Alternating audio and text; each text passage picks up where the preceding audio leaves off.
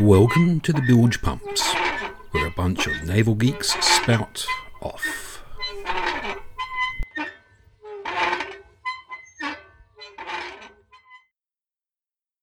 All right. There we go. Hello, and welcome to episode 32 of Bilgepumps. Now, it's just me and Drac today because Jamie is, instead of riding herd on his two theoretically adult English geeky, I don't know, do we consider ourselves in Bilgepumps his children in this sort of thing because he keeps the time, is actually with his real children, two very, very sharp Nerf gun shooters, having Christmas holiday. And we were, of course, planning on having a Bilgepumps break. But, what do you know? China, well, they're doing quite a lot of lovely stuff. The USA has announced it's going back to the past by reinventing the Desron from World War II. And, well, we just keep getting asked about the peacekeeping presence missions of navies and how that works. And so we thought we'd have a discussion of that. But let's start off with the Chinese and their lovely Sea-Wing submarine drones, which keep getting found in Indonesia. Why would you be sending drones to Indonesia, Drac, underwater? Well, one of the theories is that unlike the great deeps of the Western Pacific, where, well, let's put it this way: if you're encountering the seabed, even in a submarine, something has gone horribly, horribly wrong, and you're probably already dead. Over on in the area around Indonesia and sort of that lovely passage that leads from China via Indonesia towards Australia, most of that area, the submarine landscape is such that, and the sea depth is such that the seabed actually matters to day-to-day submarine operations, as in you could run into it before you hit crush depth. And there's promontories and atolls and islands and uncharted rocks and uncharted wrecks and all sorts of other wonderful things you might run into. So it's entirely possible that these kinds of little wave glider things, I mean, they're not known for having the world's best sensor suites when it comes to things like spying on people. And they're not exactly quick either, so they're not going to be chasing down enemy submarines and ships. But what they are very good at is surveying. So I would say it's entirely possible that China is attempting to create a very, very, very detailed underwater map of this area of the seabed. For what nefarious purposes, we can only imagine. But one thing that does come to mind is the idea of effectively an escape and evasion pattern to avoid pursuit. So, as we've talked about, not on the Bilgepumps, but in private, the US Navy published a number of papers a while ago which talked about this idea of highly detailed, accurate charts of the seabed, allowing you to effectively set an autopilot and run your ship, as long as you know where you're starting from, or run your boat at very high speed through the terrain. When we say recently, this was used by Tom Clancy to write one of his books. I think it's Red Storm Rising has it in, isn't it? Either that or Hunt for the Red October. One of the two. And he ended up getting a visit from the US Navy, who was asking him how he knew this and why he was infringing on national security. And this was pre-internet being what it is. And he said, well, you published these papers. They just hoped no one was going to actually read them. Yeah. But yeah, it is potentially a fairly major issue because, well, we don't know the exact capabilities of the latest Chinese subs, but from all the publicly available information, the current generation of Chinese subs are not exactly the world's quietest. So being able to evade pursuit by simply motoring on through an area where it's unsafe for a Western submarine to chase them because the Western sub doesn't have as accurate a chart does make a certain amount of sense. And before we start saying the Western sub definitely doesn't have as much accurate a chart, you should also notice that which other navy keeps sending, I don't know, vessels named either Enterprise or Echo to Southeast Asia? Mm. Yeah. Well, So it would be one of the world's greatest ironies if they accidentally miss a World War II wreck, like whatever's left after the salvagers have got through with of Prince of Wales, and they end up running into that. that would be, especially if they were trying to evade helicopters from HMS Prince of Wales, the carrier at the time. That would then be just the ultimate irony. Prince of Wales couldn't get you. Don't worry. The Phantom Menace of Prince of Wales got you. But yeah, the thing is, it's like, what else are you going to use a wave glider for in that area? As we said, they're not quick. So even if, because of their small size and presumably quiet profile, even if they manage to infiltrate a carrier group or something, it's only going to be for a few minutes before they move on, and you can't keep up. And likewise, they're not fast enough to keep up with nuclear-powered subs. They don't really have a purpose spying on active military ships. The only real purposes they have are either effectively semi-mobile listening posts, ocean survey work, or potentially sticking themselves off of various ports and stuff to monitor the amount and type of traffic. You see, at no point, one of the things that's come out of people said, they could be being used by civilian organizations. Well, if they're being used by a civilian organization for something legitimate, they go and claim them back. They're expensive. Yes, they're cheap in unmanned underwater vehicle terms, but they're still jolly expensive in terms of bank balance terms of an actual company. And you'd think if it was being used for civilian, you'd put something on the back like, almost like a lost dog collar, like, if found, please call. Yes. Because presumably if you get hooked up in the fishing nets of somebody, that means whatever work you were trying to do, which presumably you're being paid for or are hoping to sell the results of, is no longer being done.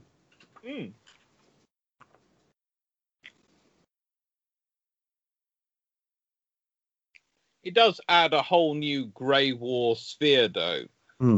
The war between the fishing boats and the unmanned underwater vehicles trying to survey the shore, the oceans. And it's also one of the sort of the greater unnoticed elements of warfare in general, because when people say stealth, the first thing that comes to most people's minds are aircraft. Then, for the naval historians amongst us, would probably think of the newer ships like the Type 45 and the Zumwalt that have been shaped for radar reduction. But ultimately, with the best will in the world, if you're putting something that's 10,000 plus tons in the water, you're not fully hiding it. You might be able to partially hide it and reduce its apparent signature, but you're not going to hide something that size. No.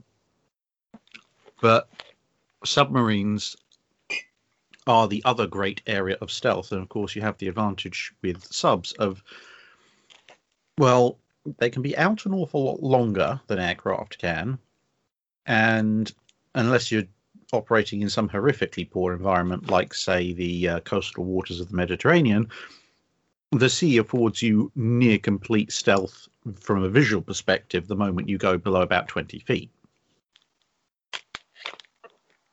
So the visual stealth spotting aspect, and you're definitely not going to spot anything on infrared in the middle of the world's biggest heat sink. So those two methods. That's always fun when people start telling me, you know what, submarines are going to get spotted by infrared satellites. Yeah, and sure. Go, well, maybe if they're on the surface, you know. Yeah, and why would a nuclear sub be on the surface? You know, if they're in shallow water, there's a potential. So submarine, actually, the really thing is that satellites, which are probably going to start causing trouble for submarines, as we all notice, and we've all been talking about this, are any satellites which focus on monitoring the currents of the earth, of the water. Because guess what?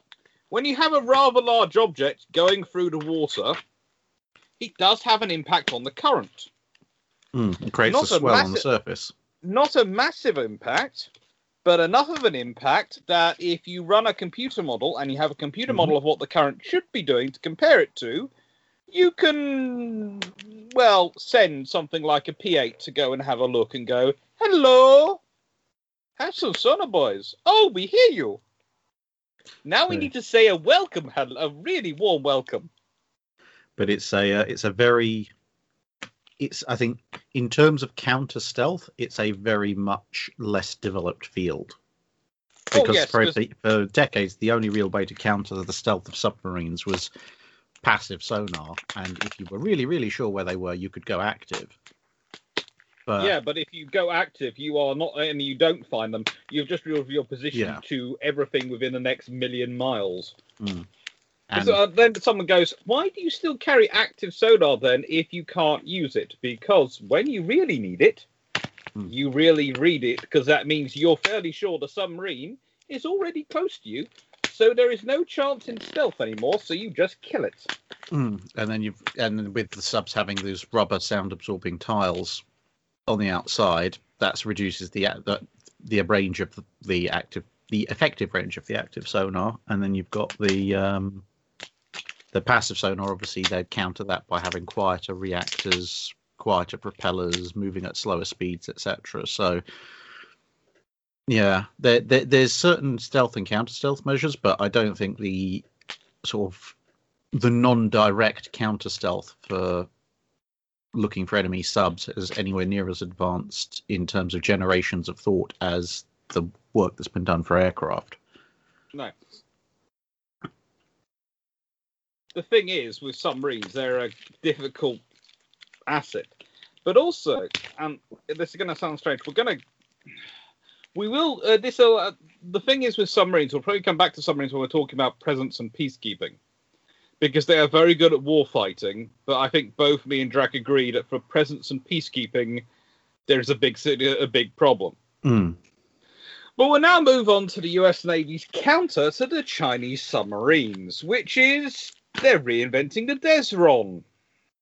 For those listeners who don't know what I'm talking about, the destroyer squadrons from World War II. Wasn't the LCS supposed to be taking us into a really modern super era that was going to be nothing like World War II? Yeah, well, to be honest, I think it's one of those cases of, I mean, they've had destroyer squadrons around for a while, but the new way they're structuring them is more the thing. But I think one of the things that people always forget. But let's put it this way: the Desron went from being an attacking fighting unit to an administrative unit. Yeah, like a flotilla, effectively. Yeah. But I think with a lot of people seem to forget. It's like they look at World War II and they go, "Oh yes, but the lessons of World War II are now obsolete." It's like, no, the technology of World War II is now obsolete. The methods of fighting and how you organize your fleets, etc., those haven't changed all that much since World War II, at least as far as the effective ones go. Because especially by the end of World War II, you have sonar, you have passive sonar, you have homing torpedoes, you have aircraft carriers, you have radar, you have counter radar jammers, you have guided weapons, you have counter guided weapon systems. Pretty much the only thing that you're missing from the end of World War II in any significant big way is defensive surface-to-air missiles. And unless you're dealing with a air threat, that surface-to-air missile aspect probably doesn't actually matter all that much, unless you happen to be carrying standard missiles and are really short on a surface-to-surface weapon for some reason. But broadly, the lessons of how you organize your fleet, especially when it comes to dealing with a submarine threat, they've not really fundamentally changed. It's just people like to pretend they have, because then they can do something new and interesting. But if you think about it, if you go through the entire Cold War with the Reforger convoys that were supposed to bring American troops and equipment to Europe, what were the Allies' plans, the NATO plans to get them across? It's pretty much a World War II convoy, only slightly faster. Yep. Because we knew it would work. And it's again, it's like if you want to hunt down enemy units, the old attacking squadrons, flotillas, units, whatever particular the Navy wants to call them, they're pretty much still going to be the same thing.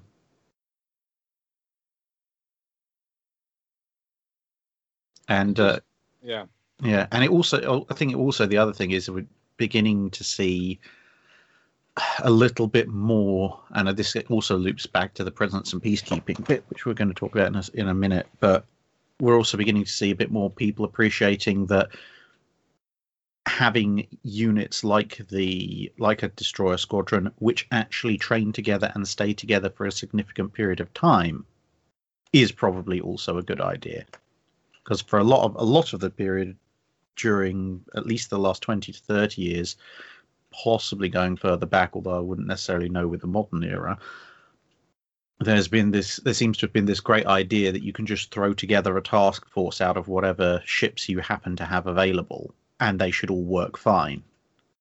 But every time it's come to an actual conflict, you either have massive problems, or you end up like with the Falklands, with everyone doing massive amounts of crunch training to try and get themselves together as a unit on the way down, and even then they have problems to a certain degree.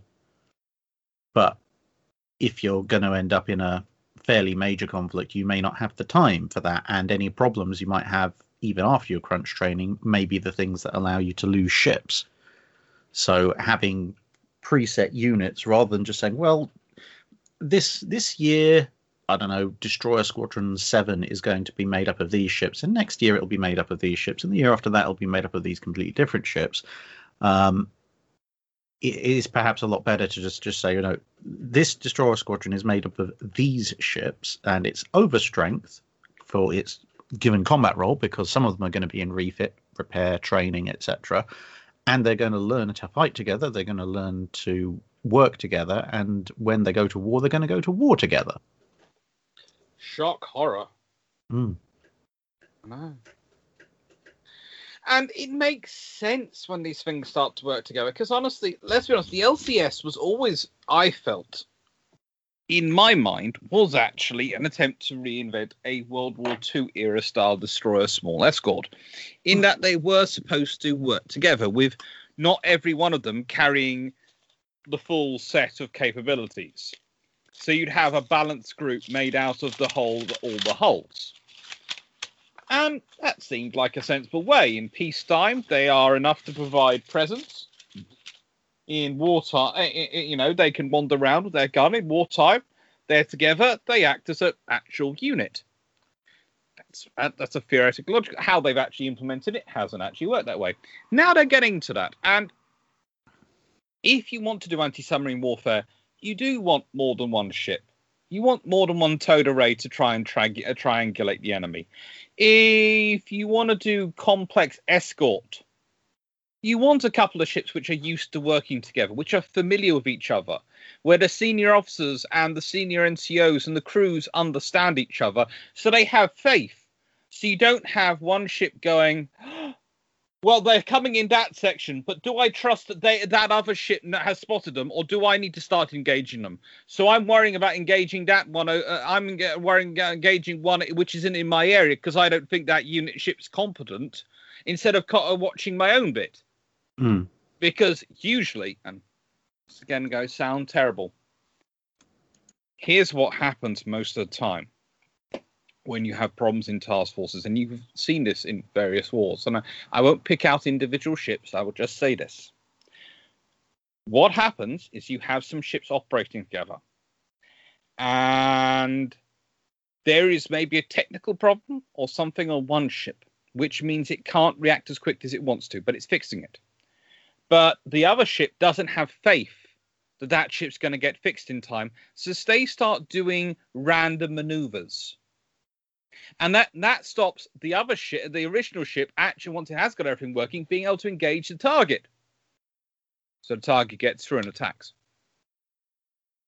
And it's no one's fault, because what it is an example of they haven't practiced together enough. This is one of the reasons why, if you look at the carrier task force that the British are building to send around the world, We've known the ships that have been involved in it for years. How have we known? Because the Royal Navy has been drilling those ships together for about the last 3.5, 4 years, non-stop. Basically, those ships go in and out of maintenance together. Every time the carrier's at sea, they're at sea with the carrier. It's almost as if the Royal Navy's decided you're going to be the carrier escort group. All the other ships have to go off and do all the other missions, but you lot are the carrier escort group, and that's what you're going to be. And it works. It's not being financially unprudent or not getting value for money. And it's not stupid to send 2 ships when you can get away with 1 in peacetime. Because trust me, you do need those extra ones in wartime. And if they don't practice together in peacetime, you end up with a big problem.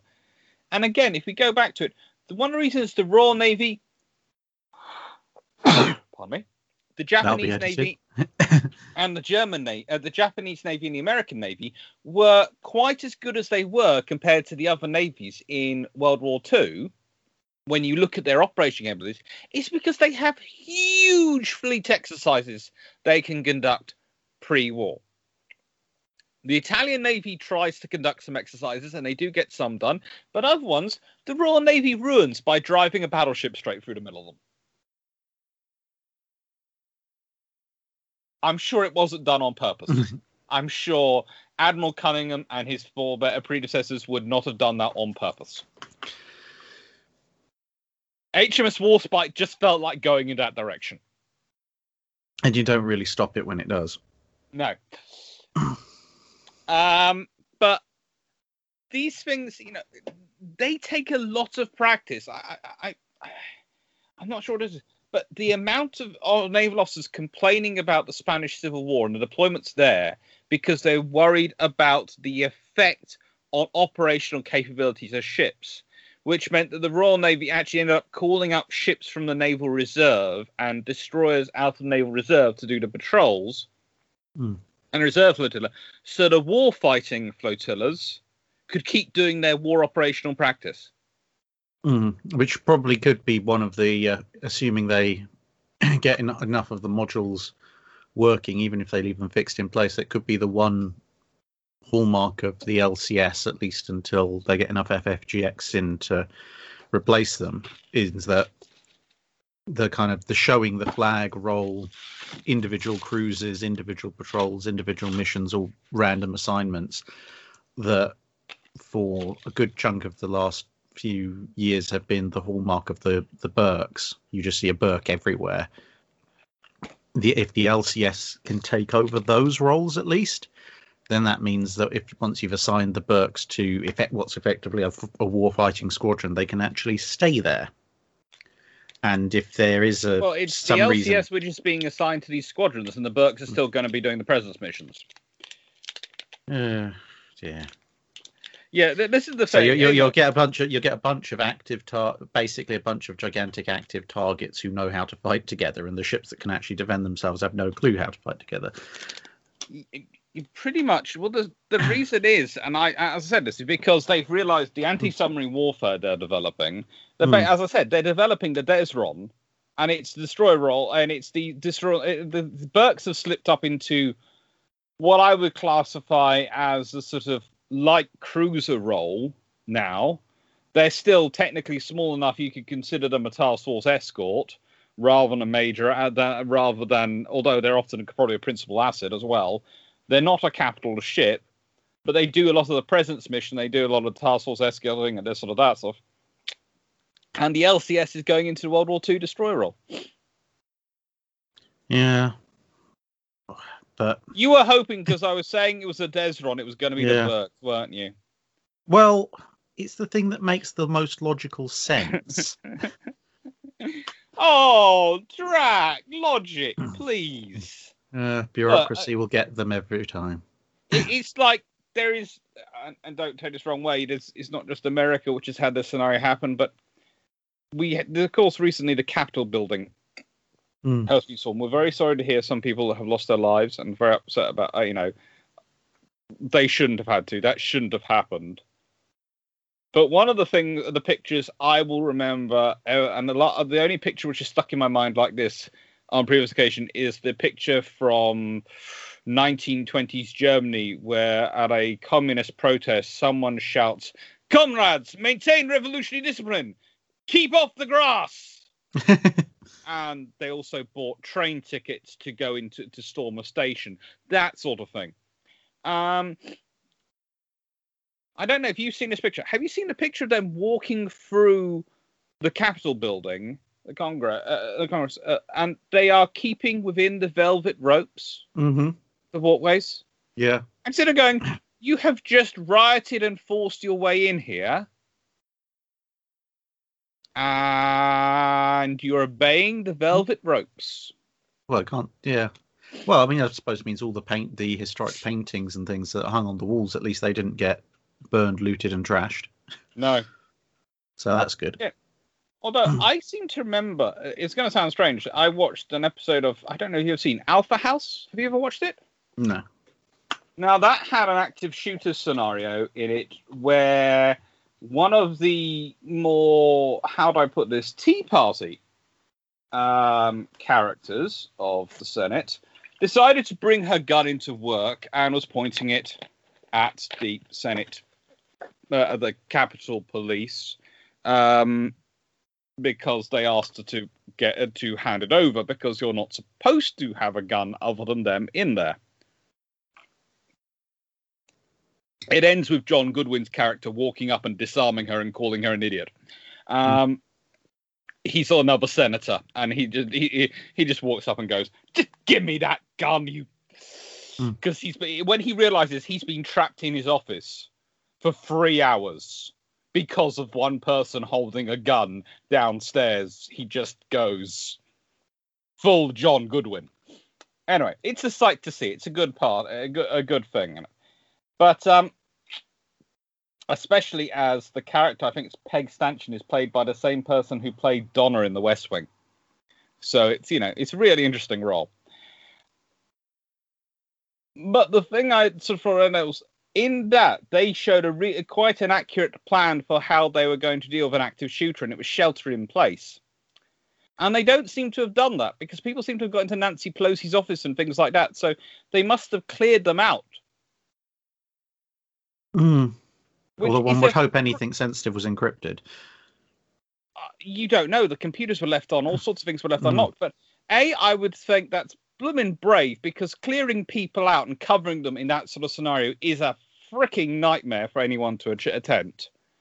It's on a par with trying to, I don't know, conduct a proper anti-submarine warfare exercise when you've got 6 ships which haven't ever worked together before. And that wasn't actually a joke. It was sort of, if you're doing that for real life, if you're doing an anti-submarine warfare and you think you have a target coming in, it's real submarine, you've never worked together before, that is a really complicated scenario to try and manage. Well, this is a really complicated scenario. And they did well. But I'm still unsure about American security. It does make me worry about these things. Yeah, I mean, although to be fair, getting all the congressmen and senators and the associated staffers out of the way relatively quickly is still a fair feat of logistics, considering that. Yeah.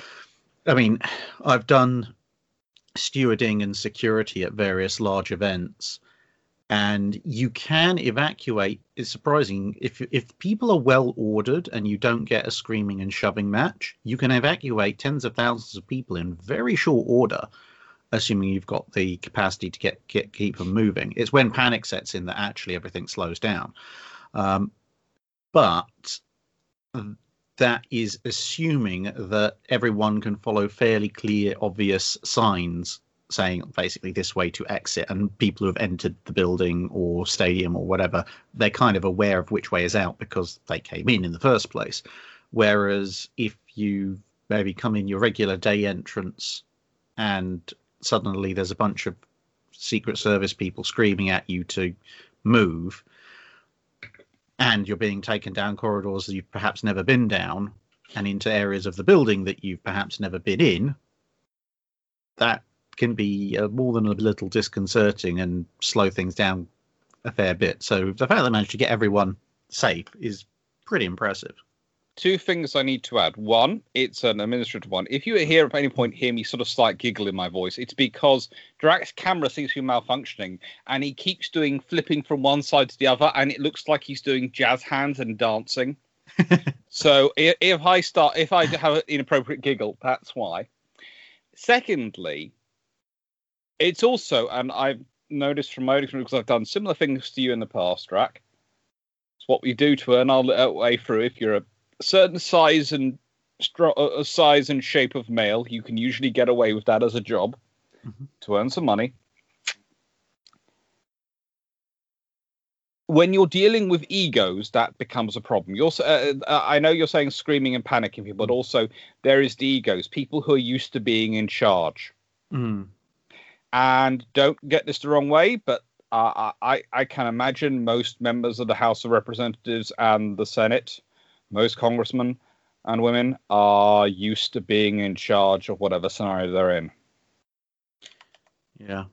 Although, yeah, I suppose at the same time, it also depends if they're in a scenario that's completely new to them and they've never experienced it before. Well, that's why you pay people like the Secret Service to be able to just take charge. Because I mean, that's one of the other things, to be perfectly honest, when it comes to mass crowd control. And actually, this applies just as much human crowd control when you've just got masses of people as much as it does to ships when you're at sea. Half of leadership is just being able to assert yourself boldly. Sorry, Demon Drak is starting again. Yeah, it's about being able to assert yourself boldly enough and loudly enough and quickly enough that people just kind of listen. It's, I hesitate to call it a herd mentality, because I mean it kind of is, but that also has certain negative connotations which perhaps aren't necessarily appropriate. Especially not with the recent things with herd immunity. Yeah, but it is that kind of thing of once someone who appears to be taking charge appears and starts making themselves known, even a large number of people who are used to being in charge, if they don't know what's going on, usually kind of fall into line, and it just cascades from there, and everyone quietly follows the person who appears to know what they're doing. Where you get the real problems, or where you get the real egomaniacs who feel that they should be in charge of every single possible situation, regardless of what is actually happening. So me and you. Yeah, although in most emergency situations, yeah, I mean, to be fair, I'd probably be fairly bad if I wasn't in a stewarding position or some kind of role like that in an emergency situation, because my immediate thought in an emergency situation is, okay, what's causing the emergency and how do I kill it? Yes. My usual thought is, oh, shut up, you egomaniac, get out the freaking door. Keep them sort of. And also, I am blessed with two things. One, I am quite big, and two, I have quite a loud voice. That usually means that usually gives you an advantage in taking charge of any situation. I still remember I have one record to my name, which I am disturbingly proud of, considering its insignificance. In that I run a summer schools occasionally for a organization called Justin Craig, and they're A-level and GCSE revision for kids, and they have all sorts of things. Oh, and Drak, check your Twitter feed, and they're great. But I have a record for evacuating my student halls faster than anyone else has ever done. Apparently, I was so loud that the people on the third floor could hear me word for word enunciating exactly what they needed to do to get out of the building, despite the fire alarm. And they followed it. And also at that point, I found out that whilst all the students had followed my letter of advice on what to wear in terms of pajamas, it was good job I had some spare... How do I put... spare... What are those things? I don't wear one myself because I wear decent pajamas, but I always have them, dressing gowns. For a couple of the stuff. Fair enough. I don't know. Yeah. So, but actually, getting back to that, and that's all Yeah. being put down to, one of the things that's interesting is that being put down to, and this is why it links in with what we're talking about in terms of presence and peacekeeping, is that policing is also a lot about presence. And one of the issues that's been put down for the capital, and the reason that it's got as out of hand as possible, as it did, was because in contrast to some of the BLM protests and other protests that have happened recently, there was a decidedly low-key presence. Yeah, I've seen a lot of remarks made about that, but I think to be honest, and again without trying to get into too many of the too much of the political side of things, which we want to avoid, but I think some of the comparisons that are being made are a little bit disingenuous, in as much as by the time the BLM protests got to a point where they were outside the White House, etc., in Washington D.C., they'd been going for a while. So people had the law enforcement departments had an opportunity to look at what was going on, what was the likely level of activity that was going to happen, how did they want to respond, and then they could make their choices based on that. Whereas this seems to have, again, by all accounts, seems to have been a rally which then degenerated into a let's reenact the War of 1812, except with the Capitol building instead of the White House, which no one was really planning for, because I'm pretty sure on the list of activities, when you've got the president speaking to a bunch of his supporters, telling them to storm the Capitol probably wasn't on anybody's radar, or certainly not very high on anyone's most plausible list of scenarios. That's the trouble. And how do you activate people in time? Plus, they all came with guns and various other things, so it's kind of fun. It's just, yeah. Oh, I mean, you see this in London as well. To be fair, when protests have been planned and advised, and everyone knows what the score is, people might not like the way they're handled by the police, but they are handled.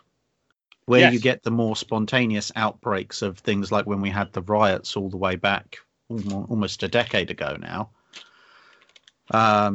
when we had the various London riots, those, to be honest, the numbers of people involved were vastly, vastly less, and they were vastly less well organized, but they accomplished an awful lot more in terms of destruction and general disorder, simply because it was a completely, well, not completely spur of the moment, but effectively, as far as strategic planning goes, spur of the moment thing, which the police just flat out weren't ready for. And we live in, and to be perfectly honest, we live in a country in the UK where if things got properly out of order, it would take a 5-minute call from, or less, from the Prime Minister to get the army out on the streets to put things back, very much back in order. Whereas in the States, for various reasons, it takes a while to get the National Guard involved, and if they actually want to get the full-on armed forces involved, that's basically got to be an end of the world scenario as far as they're concerned. To be fair, the army would probably just come in as a sort of backup to the police, and would just sort of be doing, we're here, we don't really want to be here, we prefer not being here, but you guys are being really, really annoying. I think, and there's probably also a certain amount of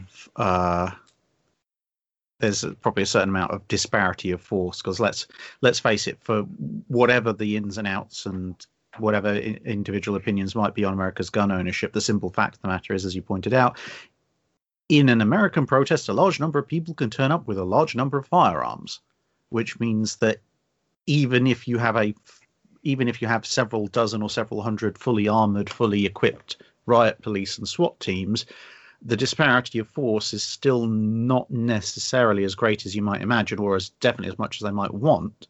Whereas in the UK, if you have a protest, the riot police go in with sticks and shields, and they've still got mostly a preponderance of force. And if you ever got CQ-19 or any of the other specialists or the army show up on the streets, I don't think there's been a riot in over a century in the UK that could even come close to matching the level of firepower that they have.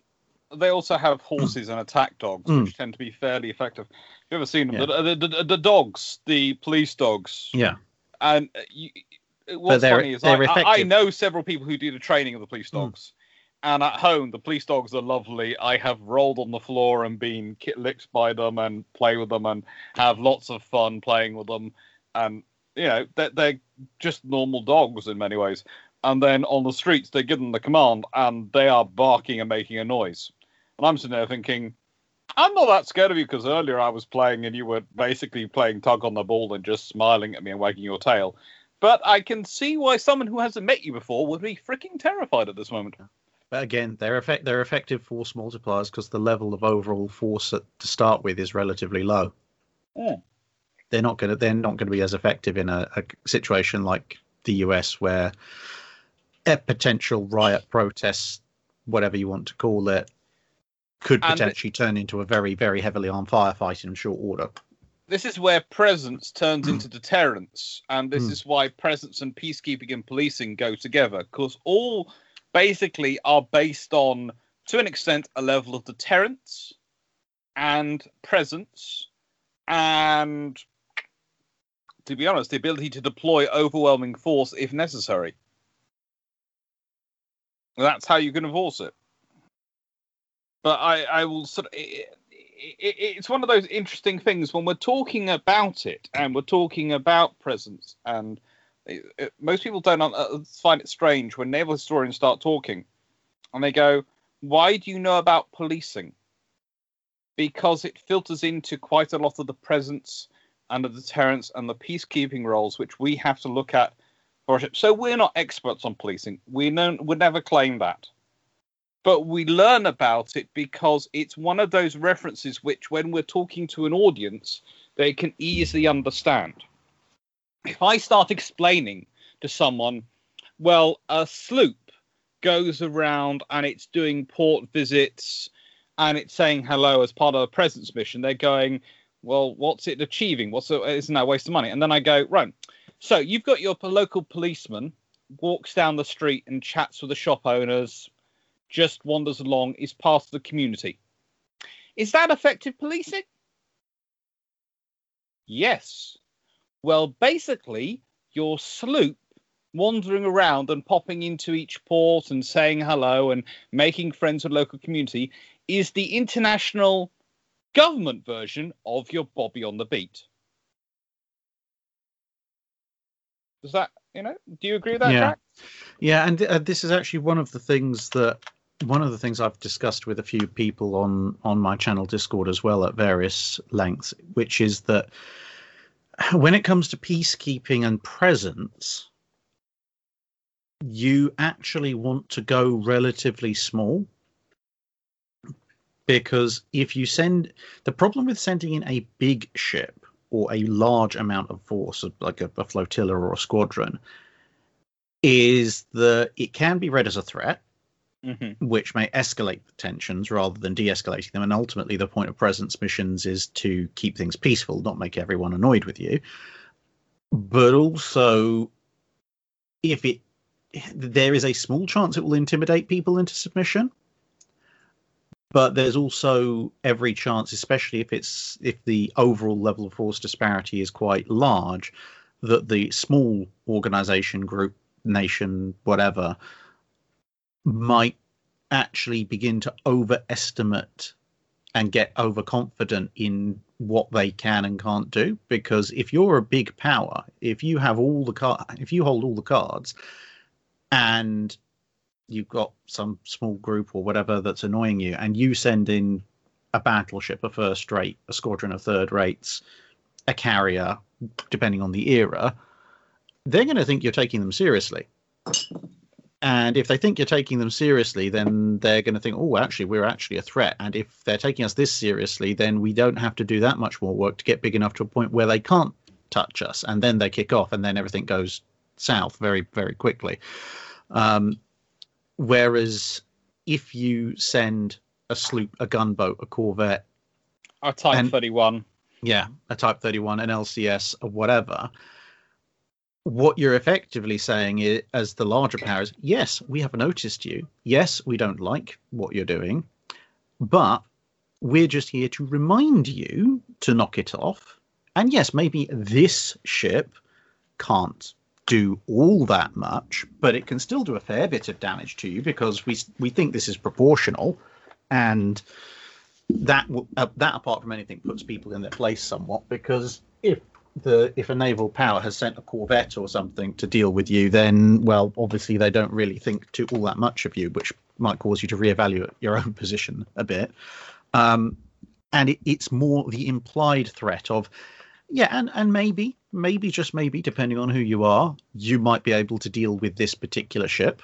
But if you do, there is the implicit threat of a lot of much bigger, nastier ships showing up, and you don't really want that. So that's how you usually balance it, because usually it's a once-a-year visit by a bigger ship going, hello, we're here.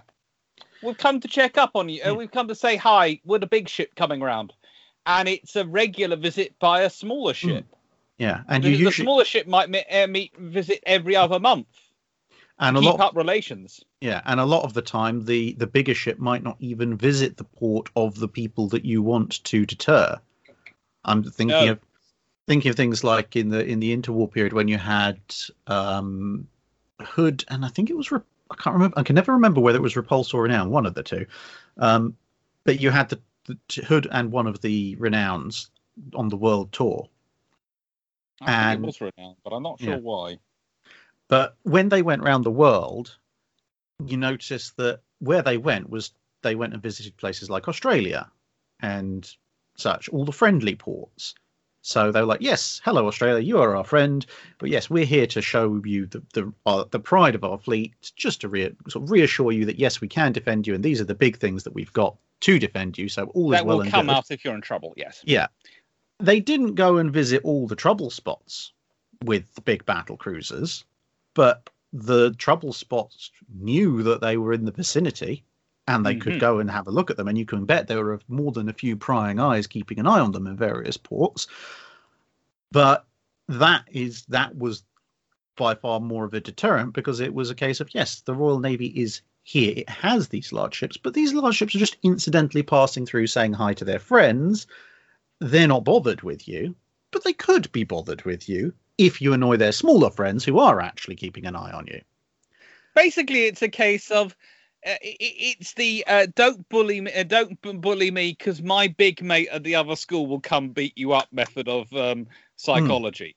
Or if you go back to the policing ring, the reason you don't want to beat up the Bobby on the beat or attack the Bobby on the beat is because the area car or the rapid response van will turn up, and that will have a squad of 12 or so policemen in it who will get out and, well, they wouldn't duff you up, of course. They would very politely arrest you in the UK. But yeah, and I think this is the thing when it comes to deterrence, the successful deterrence has always involved you keep an eye on the small on the trouble spots and the people you want to deter with the small stuff. And you make it very understated. And the few times you ever need to make a proper point, i.e. when you go from presence to active deterrence, it's kind of a 0 to 10 instantly with nothing in the middle. Because again, if you send, let's say if you're in the interwar period, if you send a cruiser squadron with maybe with a battleship or a cruiser squadron and a couple of destroyer flotillas, an enemy who looks at that might go, oh, right, well, now they're taking us seriously, but this is their response. But we can beat this response force, or we can come close to beating this response force, and maybe we just need a bit of work to do so. And if you're talking about presence and deterrence missions between major powers, then since it's their home turf, they can just turn up with an even bigger force. I mean, if you turn up with a cruiser squadron and 2 destroyer flotillas off the Japanese coast in the mid-1930s, the Japanese will just send out 4 Sentai of cruisers and 8 of destroyers, and they'll be like, yes, your force is very impressive. Look at ours. It's so much bigger than yours. And the whole thing has failed. In fact, if anything, you've just boosted their ego. So what you do is, instead of that, it's if you're going to do a show of force, you do a full-on here is everything. Yes, we are not showing up for any particular reason, but we're just here, and there's absolutely We're nothing having to do a about it. deployment exercise. Yes, like what the Royal Navy did in the Mediterranean, where they scared everyone else out of it for a few weeks. Yeah, you know, the interwar period and serious armed periods are actually listed with this, because what you do is you have your sloop popping around, and then you have your light cruiser or protected cruiser, whatever it is it's going to be. Will pop around. Will be on the area station, and that will turn up and go hello, occasionally, slightly less often. And if a problem comes up which they're saying hello hasn't deterred, then something bigger will turn up and try and say hello. And you'll slowly graduate up. But if you're dealing with a very major power, your options are you send something bigger to say hello, or you send everything to say hello. Now, again, if we go back to the round the world tour of a couple of battle cruisers, several of the latest cruisers, and picking up on occasion destroyers as they went, that the Royal Navy did in interwar period, that was kind of the Royal Navy announcing to the world we're back after World War One. Oh, I've got to video this. Sorry. You are. I might, if Drac ever allows it, actually post these videos to the world so they can see what I am seeing. Am I dancing again? Yes, you are dancing, and it is full disco. I might try and turn the light on. It may be the camera's having problems picking me up that way. Give me a sec.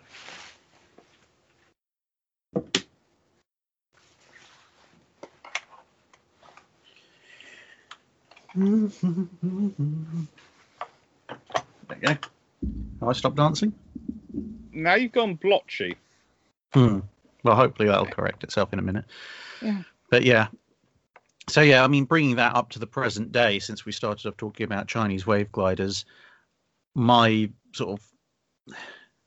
suggestion for the US Navy would actually be that you want to use LCS units as your presence ships, because, well, let's face it, you don't have anything. There's not really anything smaller that you're going to send transoceanic. So, but yeah, you turn up and watch Chinese exercises or trail Chinese ships, or wander through the South China Sea on various what are they called? Effectively the seaborne version of public rights of way. Right of Freedom navigation. of the seas. That's it. Freedom of navigation exercises. Yeah. Do them with single LCS, because what you're saying at that point is, yes, the US Navy has seen what you're doing, and this is what we feel is appropriate to monitor the situation, and that's it. You don't. It's an expression of strength, because you don't feel you need anything more. And if you decide that actually we need to put on a big show and remind everyone not to mess with us, that's when you get 3 or 4 carriers and all their escorts and sail on through, maybe with a bunch of friends if you can as well. Because that is impressive. That will remind people who they're dealing with. The problem with the intermediate is to send 4 Burks or a single carrier group or whatever. China's just going to look at that and go, we can beat those. And that's all that's literally all they'll be thinking. Like, okay, well, if everything goes south in this particular scenario, we can win against that. That's fine. We don't care. And then at which point your deterrence has failed.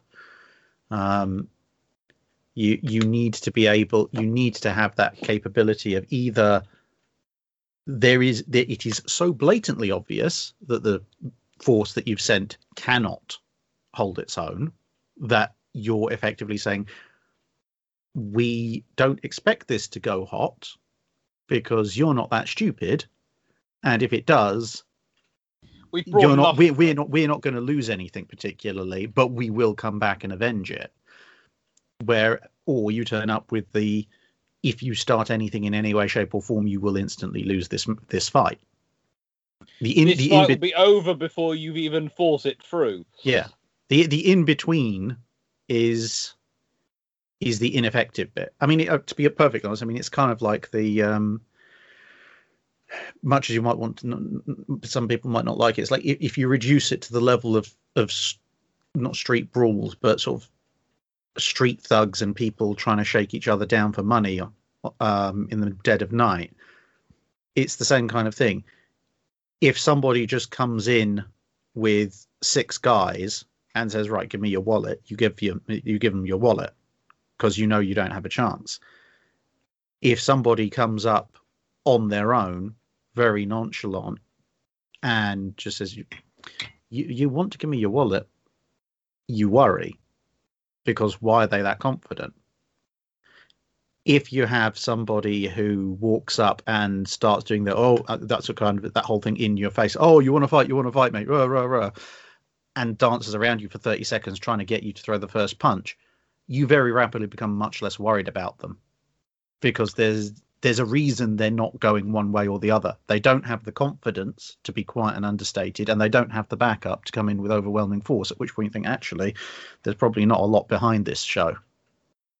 And at that point, you either sweep their legs from underneath them or knock them out. Mm. Although me and Jack would never advise violence, of course, and neither of us would ever do such a thing. No, well, we are British, so, I mean, sarcasm and a cutting wit.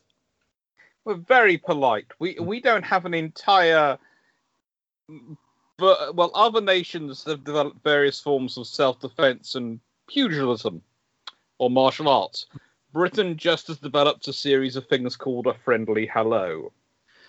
Yeah, I mean, as Garak said in Star Trek Deep Space Nine, it's like, "Dr. Bones will heal, but some of the cutting remarks I got off will last with them for a lifetime." Or was that fact? Also, Garak, a completely underappreciated character. Yes, he was. Yeah. But yeah, I suppose that's presence and deterrence all in one thing. Although that there is obviously the side issue, which I suspect we'll talk about on another day, of how you can use presence missions to generate goodwill, because that's probably the one time you do want to deploy relative sort of what I would call middling forces, not overwhelming, but also not effectively your modern gunfight. You see, I used to say. I usually use the point that when a sloop comes to visit, it can host a small party, but mainly people go out and visit the parties. When a cruiser came to visit, it would host the parties. Mm-hmm. And that was the thing. That was how it generated the goodwill. It had British goods on board. It gave people lovely food, large amounts of alcohol. This is the Royal Navy we're talking about. Large amounts of alcohol. The French turn up with wine, the British turn up with whiskey, rum, every single drink, spirit and drink under the sun. It's not a case of please try a wine, it's a case of please try the bar. And it worked. Yeah, and that sort of comes under the... I mean, we've talked about it before, the ability to use things like LHAs, whatever, the landing LCHs... LHDs, whatever LH variant you want to, or LC variant you want to use. But those are the kinds of things, goodwill missions, disaster relief. We've talked about that before, but that's another kind of presence. Yeah. Having something turn up, it's the thing is, how much goodwill did the Royal Navy in Britain manage to generate in the Caribbean by having a Bay class there? And I think there's one Caribbean nation which has recently decided it's considering leaving the Commonwealth and getting rid of the Queen as its head of state due to various reasons are considered, but let's just say it's part of the long decolonization process going on, or getting out of the colonial area. And one of the interesting things that's been raised by some of the people who are against them doing that are, well, if we do that, does that mean the Royal Navy will still come and help out in the hurricane season, or will they prioritise the Commonwealth nations and the nations where the Queen is the head of state? And that's quite a tough one, because honestly, I would love to say the Royal Navy will go where it's hurt worst, but probably if there's a Commonwealth nation which is hit and a non-Commonwealth nation which is hit, and both are about equally worse, you have a sneaking suspicion that Britain might well at least prioritise to an extent the Commonwealth nation. Yeah, and apart from anything, those nations will probably have better communications with the UK, so they'll be the first people to ask for help. And yeah, let's face it, harsh as it might sound, when you are looking at massive disasters like the semi-regular, very nasty hurricanes you get in that kind of region, there's never enough help to go around. No. So the help that gets dished out is usually on a first come first serve basis, and if you've still got the hotline to the people who are providing the help, then you're going to get the help. And if you've distanced yourself and have to go through the regular channels, you're unfortunately going to be at the back of the queue most of the time. Yeah. It's one of the things which you don't necessarily... It's one of those interesting things people don't necessarily think about when they're talking about these debates. And it was rather interesting when I saw the article and went, I hadn't really thought about it from that perspective myself. I was just sort of looking at it going, well, they're a country which is seeking to make a partnership with the new upcoming power, and they think that Britain's gone, because that seemed to be what it is to me. But we'll leave that to one side. I'm not sure if it's sensible for them to make a partnership with that particular upcoming power, considering what's currently going on in that. Again, if we go back to America, there seems to be fairly bipartisan worrying about China at the moment and needing to work on the president's mission, etc. So a Caribbean country deciding to get close to the major power who America isn't keen on. I can't think of any precedent where that has happened before. Can you think of one, Drac? Didn't exactly go well for that country or for the major power. And that was when they had a lot easier connection than going through the Panama Canal. Yeah, it's, well, as the old cartoon says, those who do not pay attention to history are doomed to repeat it, and those who do pay attention to history are doomed to sit by and watch. Bilgepumps triumphant? Yeah. The trouble is, do we stop with the planet Earth, or do we go on for the entire universe? Honestly, we could have fun. Yeah, well, I'm still loving that. This is a completely random one, but if anyone has read the most recent version of Empire Rising by D.J. Holmes, the most recent book in the series, book 10, I won't spoil anything if I say this. The Spitfire in there is a heavy attack fighter. The Lancaster is the attack bomber. These are launching from space carriers. And the Corsair is the light anti-fighter fighter. Now, let's think about that in relation to history, shall we? I think things are slightly the wrong way around, but never mind. I was reading this and going, you're sending in Lancaster bombers, Spitfire fighters, and Corsair interceptors. You need to change this around a bit. Well, we've both got places to be at 3.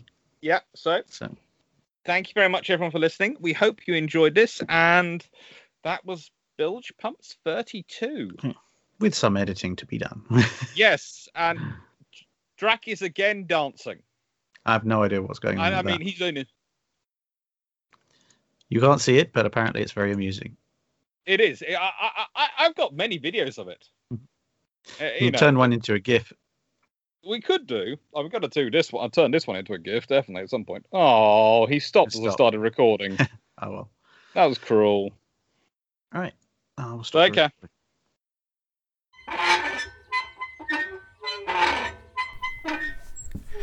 Welcome to the Bilgepumps, where a bunch of naval geeks spout off.